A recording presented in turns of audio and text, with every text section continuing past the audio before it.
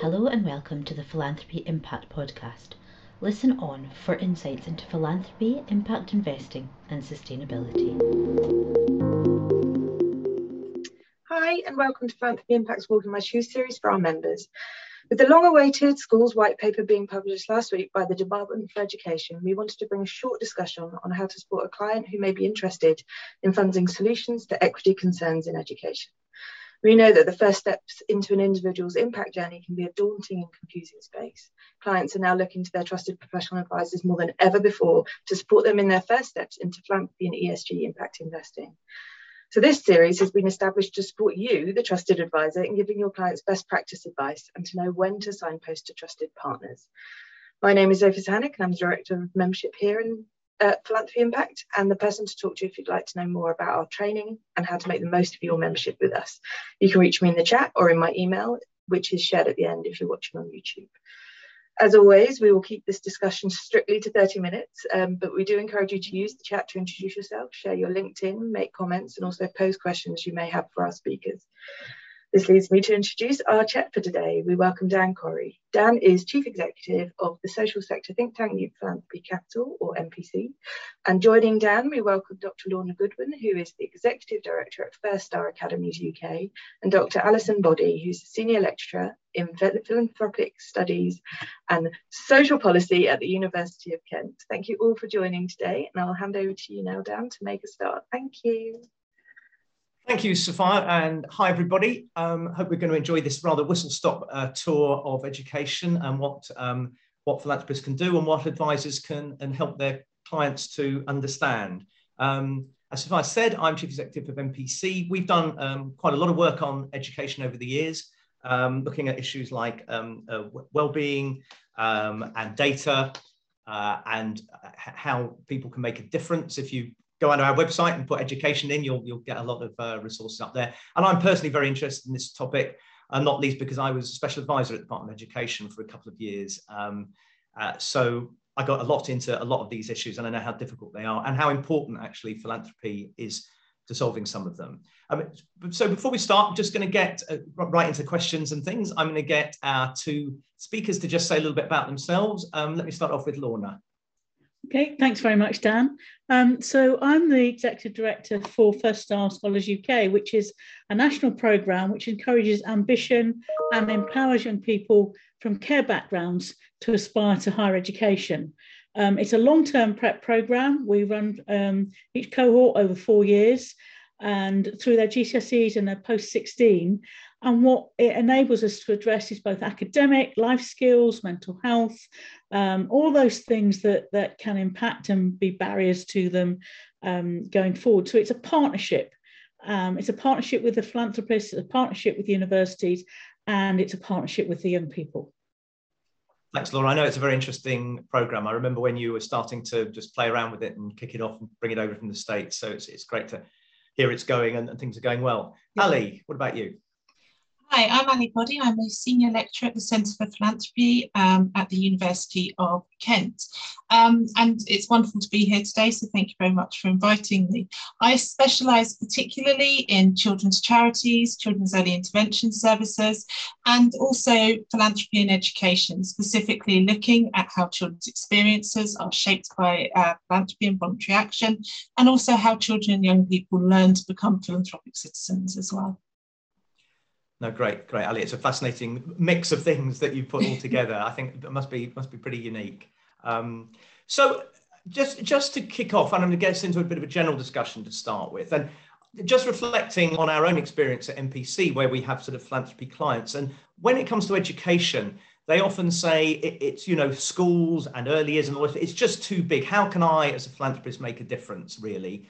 And they slightly back away from it. And then some of them will think, well, I can't change everything, but maybe I can work on a group of young people who are having a bad experience, and I can do something on that, and we'll hear a bit later from Lorna a little bit more on that. And some of them then think about, well, maybe I can try some innovation that the state wouldn't pay for, and I can try it, and then if it works, maybe the state will roll it out. For instance, changes in curriculum and stuff. And sometimes maybe they will fund things which try and bring players in an area together, because we know that the outcomes for children don't only depend on whether the school's doing well, it's whether they're talking to sort of social services and everybody else. So I think it's a very interesting issue when you're trying to advise clients and find their way through to what they want to invest in education. But first of all, I just want to step back a second, because there's an awful lot happening, of course, in terms of schools and early years and so on. We've had COVID, which has thrown everything. I think there was stuff on the news yesterday about, or maybe even today, I'm forgetting which day it is, about how very, very young children have kind of missed out on a lot of social skills. We've got a very tight labour market at the minute. People are worried with the cost of living going up. What will that mean for teacher recruitment? What will it mean for the parents of a lot of the kids from more deprived areas?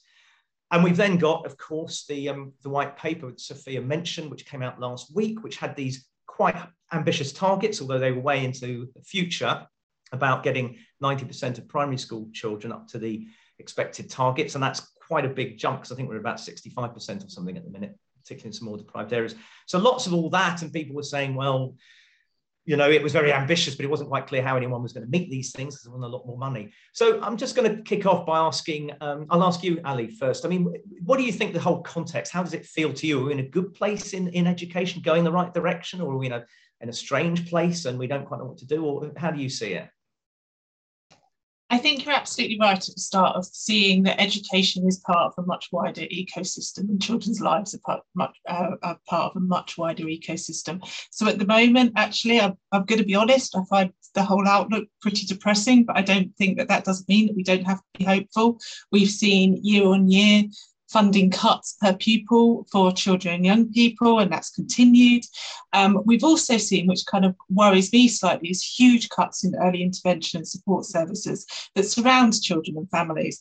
And so actually, when we try and kind of solve some of these issues of raising the attainment gaps, for example, closing those gaps, we're dealing with children who might not have eaten properly. We're dealing with children who are maybe facing goodness knows what challenges within their own homes and environments. And so I do think the most important thing we kind of have to take into account at the moment, and I think the white paper sort of misses really, is that ecosystem model and thinking about actually everything that's kind of surrounding education as well as education itself.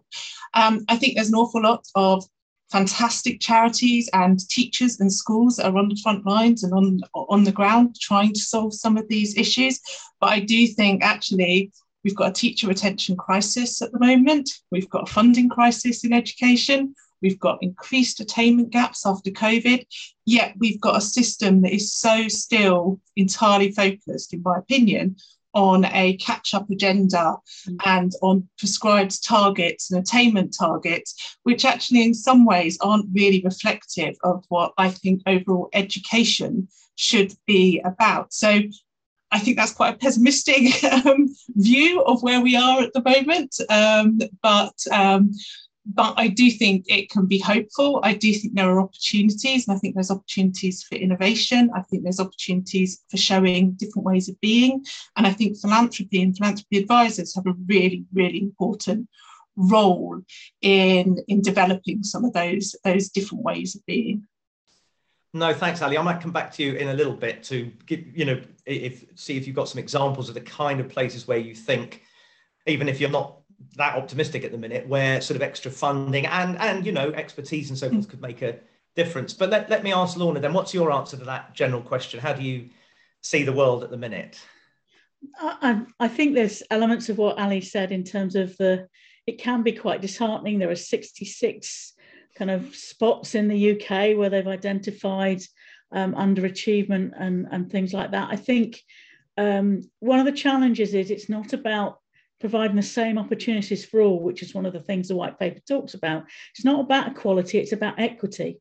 It's about the cultural capital and the resources that surround each child, whatever circumstance they're in. And I think there needs to be much more attention around the individual child than groups of children in hot spots or cold spots or whatever they want to call them, and how we address that. There's always been closing the gap programs for years and years and years that haven't closed those gaps or haven't closed them sufficiently. Then COVID's come and opened them even wider, as we all know. I think, you know, if we're still playing levelling up and catching up, there needs to be a much greater attention on the needs of the individual young people. And that involves engaging with schools, charities, other groups working with the youngsters around whether it's mental health, education, life skills, functional skills, whatever it is that actually addresses what those young people need to empower them to fulfill their potential. And I think it's just too easy to scoop everyone into the same baskets across the country. No, I think there's a lot in that, Lorna. I mean, I think one of the sort of, if you like, mysteries in education policy and schools policy in recent decades was the great success of London Challenge. So London schools were sort of way behind everybody. Then something happened, whether it was the London Challenge scheme or something else, I don't know. And now London, of course, and I think it's mentioned in the white paper, is way ahead of most places, despite having a kind of, you know, very diverse population and a lot of people with English as a second language and so forth. But I mean, you got any thoughts about why on earth that's been and why we can't just do that in other parts of the country? I think there's a significant investment in meeting the challenges around a metropolitan area like London, and it's interesting that it's not one of the areas that's on the it's highlighted in the white paper, so that they're still kind of in advance of that. I think we're missing some of the things that perhaps had more support. Ali mentioned the fact that there's been a significant de-investment in support for young people, whether it's in youth groups, whether it's in schools, early intervention. And the investment in the London Challenge had a lot of other things surrounding it, and we don't have those in place very much anymore now. And I think it's investment in human capital. What is the cultural capital of each young person? What do they have in their family setting beyond their schooling that is going to help them? And I think we've lost a lot of that, not just in London, but across the country. No, I mean, it's interesting, Lorna, and I wonder, Ali, does that mean, you know, let's say you're a philanthropist who cares about these sort of academic inequalities and achievement inequalities. And you might think, well, you know, what we've got to do is get the children up to maths and reading and so forth, writing. But maybe you think, actually, I should fund something like visits to museums for children who never get them otherwise. And that sort of picks up some of what Lorna's talking about, some of those other things. I mean, does that make sense, or is that sort of the wrong place to put your money if you really care about those sort of things? I think that makes sense, but I think it's also looking at a bit broader than that. So if, for example, we want to close some of those gaps, I entirely agree with what Lorna was saying there about the support services that are surrounding. I'm not sure if trips to museums are very valuable, but I think that has to be a wider set of support services. So actually, I think we want to be really helping deprived young people achieve in education. I think we need to see a refunding in youth services. I think we need to see a refunding in mental health services. I think we've got some huge issues that are impacting here. For example, children and young people now waiting between 2 and 5 years for ADHD or ASD assessments, which we know impacts more on our disadvantaged communities, when those who can afford can now go private, do very often go private. So I think it's actually about, let's look, as I said at the beginning, let's look at the ecosystem that's surrounding our schools and actually think about where we want to support there. Now, of course, again, we come back to that idea of that just being a huge challenge. We're not just talking about the levelling up of gender in education, we're talking about all societal issues there, aren't we? So I do think philanthropists have to take some time to think really carefully about actually what part of that system really matters to them, what part of that system, where can they make the most difference in that system, and actually go with a really targeted approach to that. And again, I absolutely agree with Lorna that there is such an importance here about partnership. We are so lucky in this country that we have so many teachers and so many schools and so many practitioners who are experts on what works, and what doesn't. And actually, I think it's about having conversations with them, and also having conversations with children and young people themselves about what matters to them and what matters in their lives, and bringing that together in actually trying to shape some of our responses. And I don't think that always has to be on the individual philanthropist. I think there's a lot of charities, there's a lot of research, there's a lot of people out there who are already asking these questions. I think it is about collaboratively bringing that together to find shared solutions. Yeah, no, I think you're right. I mean, that's the way things have got to be. I mean, we've had the occasional rather big thing funded by, if you like, philanthropic money, and charities have done it. If you like, the origins of Teach First, or if you go back to the early Academy schools, whatever one thinks of that, you know, it was sort of led by that sort of thing. The other thing that I just wanted to come to you on, Lorna, because one of the interesting things about interventions is evaluating them and whether they work, and using data and so forth. And I think at 5-star, that's been very much how the whole program's been built and developed, and therefore it to some extent it has allowed people to see that if they do support you, you know, the results will flow. And it's not always the case, as we all know in philanthropy, that happens. But do you want to say a little bit about, Lorna, about how that all works? Because you're dealing with a very difficult set of people, trying to give them a chance they wouldn't get otherwise. And so you're thinking all the time, do we know whether this is working or not, aren't you?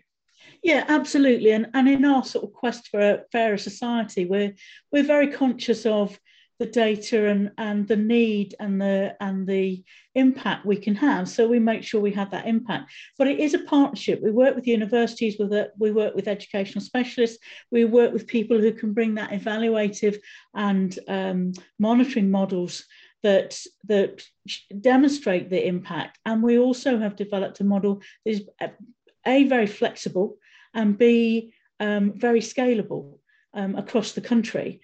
You know, the outcomes for the young people are, you know, there to see in terms of the number of young people going on to university, their GCSE outcomes, and those sorts of things. But we're also very conscious that what we engage with is with a big family hug. It's not just about educational outcomes. It's a big family hug about life skills, about mental health, about the cultural capital that you need in order to be able to be successful, to remain in university. I mean, young care leavers are 38% more likely to drop out of a university course. So it's about those preparations. It's not just about whether they get there. And it's about holding hands with them way beyond the basics of the programme.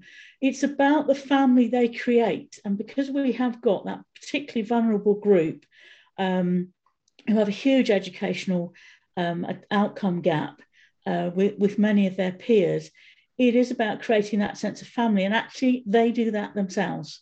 They are the leaders in First Star. The programme is developed around them, and each cohort is different. And therefore, the impact on each individual is sustained by the individual's needs and our ability to flex and meet those. And to work with funders about how that will happen. And other charities as well. So it's that unification of all those who can come together. It's the sort of thing Ali was mentioning earlier about that collaborative approach. Yeah, it's very interesting things you said there, Lorna. I mean, I think one which it often gets missed in a lot of work that charities and so forth do is that if you're working with somebody, a young person who's had a difficult life, you often need more than a sort of one-off intervention. They're going to need help through their life, and that often gets missed out. But the other thing that's interesting, you were talking in the sense that there's kind of peer effects once they help each other. Do you think your program, and this is relevant to lots of programs, is it the sort of skills that you can give them extra, or is it a sort of boosting their confidence and sense of aspiration? Which is the key, do you think? Because I think that's often, people feel that's often at the heart of somehow, how can you change that kind of trajectory and mindset for people who've sort of grown up without much aspiration, you know, didn't have role models, all that kind of thing. I think it's both. They're both equally important. They draw inspiration from each other. And we've learned that from them, that some are more aspirational when they arrive, and that impacts the others. But for everybody, wherever we come from in our life, we need relationships. That's the nature of being a human being. And the impact of COVID has exacerbated issues for young people in care, where placement upsets, etc., occur on a regular basis. Building those relationships, and that's what First Star does. It enables them to step into that arena and build those relationships with each other, with the youth coaches, with ourselves. That is then there to sustain them through the rest of their lives. It's not just about the actual program itself. And I think it's both. I think it's giving them soft skills as well as academic skills, the confidence that you were mentioning, and just the confidence to talk to each other, to talk to us, and then to stand up in front of other people and talk. And to, simple things like asking the question in the class and knowing that every question is an important question, and that we will manage all those interactions, because asking a question in a class is a really big thing for a lot of young people. So we make it a safe space to, all questions are good questions and important questions. And it's as simple as that. So it's the soft skills, it's the relationships that bring together, and that embodies them in their academic pursuits as well. Is that how you see it as well, Ali? I do, and there's so much Lorna saying there that's kind of that's music to my ears, to be honest, having spent a lot of time researching with children, young people in schools and in charities. And I think it is I think it's both of those sides that we need. I think I can probably comment more on the empowerment side of things.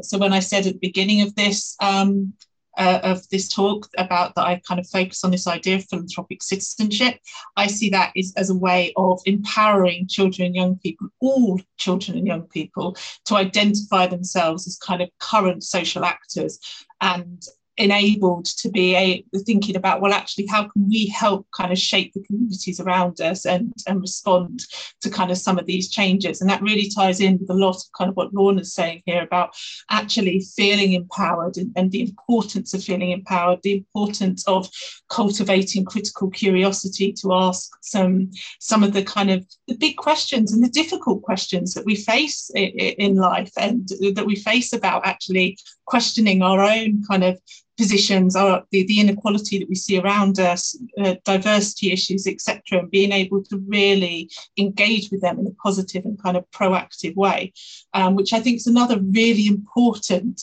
aspect of education that I would argue was kind of quite largely missed from the white paper as well, that kind of citizenship and that identifying yourself as a citizen, and all citizenship being equally important. Yes, there was a sort of phase, I can't remember which education secretary it was, because they do go rather quickly. They do at the moment. But there was quite an emphasis at one point on character, wasn't there? Yes. And it was slightly contested what that meant, because obviously we all believe in character, but what exactly that meant. I don't know what's happened. I think there was even some charities focusing on that, weren't there? Oh, there's been a huge amount of philanthropic input around character education, and a huge amount of critical debate within education and academic circles on what kind of character education should and shouldn't be. And I think it is important here to kind of emphasise that I've sort of focused more on the kind of citizenship part, because I absolutely agree. Of course, character is important and building up those ideas of character. But I think there's a number of educationalists who feel like we need to go beyond character, and we need to actually question the wider societal structures that sit around some of the inequalities that we face, and that actually a young person having good character isn't going to mean that they genuinely, sorry, my dog's whining, that they're going to succeed in life, because actually sometimes those structural inequalities mean that you could have the best character in the world and you're still not going to. And what we need to do is question those structural inequalities that surround that. Right, I think your dog was agreeing quite very strongly with you there, actually. But do you see that, Lorna? I mean, in generally, either about 5-star or more generally, if you like, sort of educational interventions that in a sense, you're often trying to give young people skills. You're trying to make up for some of the things outside school, if you like, which they're not getting. You're trying to give them the confidence to ask questions, as you said. And I mean, is that the sort of the ingredients of successful interventions? And I guess if it is, then, one of the things that's always, I know, frustrates teachers is that, the limit to what they can do about some of this stuff. Yeah, I agree that there is, I'm an ex-teacher myself. I understand the context and the limits, but I also think as a professional, we need to understand the needs of our young people. And I think the society that we're building for our young people does need that individualized approach and that understanding of if you don't have the social skills or the relationships within a classroom to be able to either ask questions or engage with your peers in the classroom, it's going to impact your learning. And it's going to impact your learning negatively. And then you have those gaps developing. And for the one of actually understanding each other and creating a safe and caring environment in a classroom or a playground or wherever it might be, it's too important to not be part of the educational experience and part of the curriculum. And if it's, if we're going to talk about citizenship, kindness, being kind to other people in your classroom is part of that citizenship. And those are the sorts of things, league tables. No, it's about kindness to each other, and being a good citizen to each other will actually impact each other's education and my own education as a young person much more than whether or not I can pass a particular algebraic test in maths in year 5. It's for our society going forward. It's so important. It's an interesting thing that you saying that, Lorna, made me think, because it wouldn't be a surprise that I'm a big fan of the Education Endowment Foundation that tries to look at evidence, and it got some more money in the white paper. On the other hand, when I worked at the department, it was quite clear that if you had the right head teacher creating the right culture, the kind of culture you talked about, it really didn't matter whether you did all the things that were supposed to work or not. And if you had the wrong culture and did all the things that were supposed to work, it wouldn't work. So there's something about the culture that really matters, and which is hard to, you see a great leader when you go to the school and you can just feel it. How you bottle that up and make it happen has always been an issue. Because we're just running out of time, just let me ask a kind of quite immediate question, I guess. Cost of living crisis is going to hit a lot of people. There are going to be a lot of children going to school without breakfast and cold and all the rest of it. Does that mean, to the extent that charitable foundations and philanthropists and everything do anything in the next year, let's say, it's kind of trying to, I don't know, it's breakfast clubs and food banks and that sort of thing. Is that more important in the end and actually adds more value than anything else, or is that hard to say? Ali, what do you think? Sorry, hard question to throw at you at this I think it's incredibly hard to give to answer that question. But I do think, yes, there is an immediate crisis, and we need to deal with that immediate crisis. We see schools time and time again. So our recent research now has shown us that over 70% of schools now turn to philanthropy and fundraising to meet these requirements. So yes, we do need to do that, but we simultaneously need to be challenging the system that is creating this whilst doing that. And so I think philanthropy has a really important act in both the immediate and the long term, and we need to recognise the roles there. Always difficult choices. I noticed that John has appeared. I suspect that means we're running out of time. You have run out of time, yes. This is quite brilliant. Thank you, Dan, Lorna, and Ali. You started off with it's a difficult environment, and there's all kinds of systemic issues, structural inequalities and cultural wars, of course. But at the same time, it's really quite enlightening and very positive about some of the things you've talked about in terms of solutions and how people are addressing this. So thank you for that. So final words of wisdom, 30 seconds, starting with Lorna. Okay, my 30 seconds would be, we need to look to support scalable and sustainable interventions, models that unite education, charities, philanthropy over the longer term, so we make a real difference. And you were right, Ali, about there is an urgent need now, but there is also a need for philanthropists to pitch in on that and say, we need a longer term solution. We can't just lurch from one crisis to another. So scalable and sustainable models, I think, are an important way forward. Thank you, Lorna. Ali. I think Lorna said it beautifully. So I think the idea of collaboration and collaborative working, but I think I would add in that of listening to the experts as well, listening to experts from academia, listening to experts from practice and teaching, but also listening to children and young people as experts of their own lives and their own lived experiences. Dan, they keep talking about philanthropy, but social investment, impact investing and stuff is really also important, as well as the role of professional advisors. So what's your final 30 seconds? I'll give you actually 45 seconds if you wish. Oh no. Well, I totally agree with Ali. I think that if we can get philanthropists and advisors can help with that, to think about investing in education, giving kids from difficult backgrounds a good start is a fantastic thing to do. But sometimes education is one of those things where everybody thinks they know the answer because they went to school. Mm-hmm. Don't assume you've got the answer because you knew what worked for you at your school. Do listen to the experts, listen to Ali and Lorna, and that will help. And then you will put your money somewhere which will make a difference. And there's nothing more rewarding than that. Well, I think it's also important that they go to your website, because there's a lot of really good information on your website as well. So thank you, all of you, and over to Zofia. Thanks. Yeah, thank you. We only just scratched the surface, as you said, on this. So we'll be sure to come back with some more stuff around education and looking particularly at social investment around it. Thank you all for joining. Thank you for your time.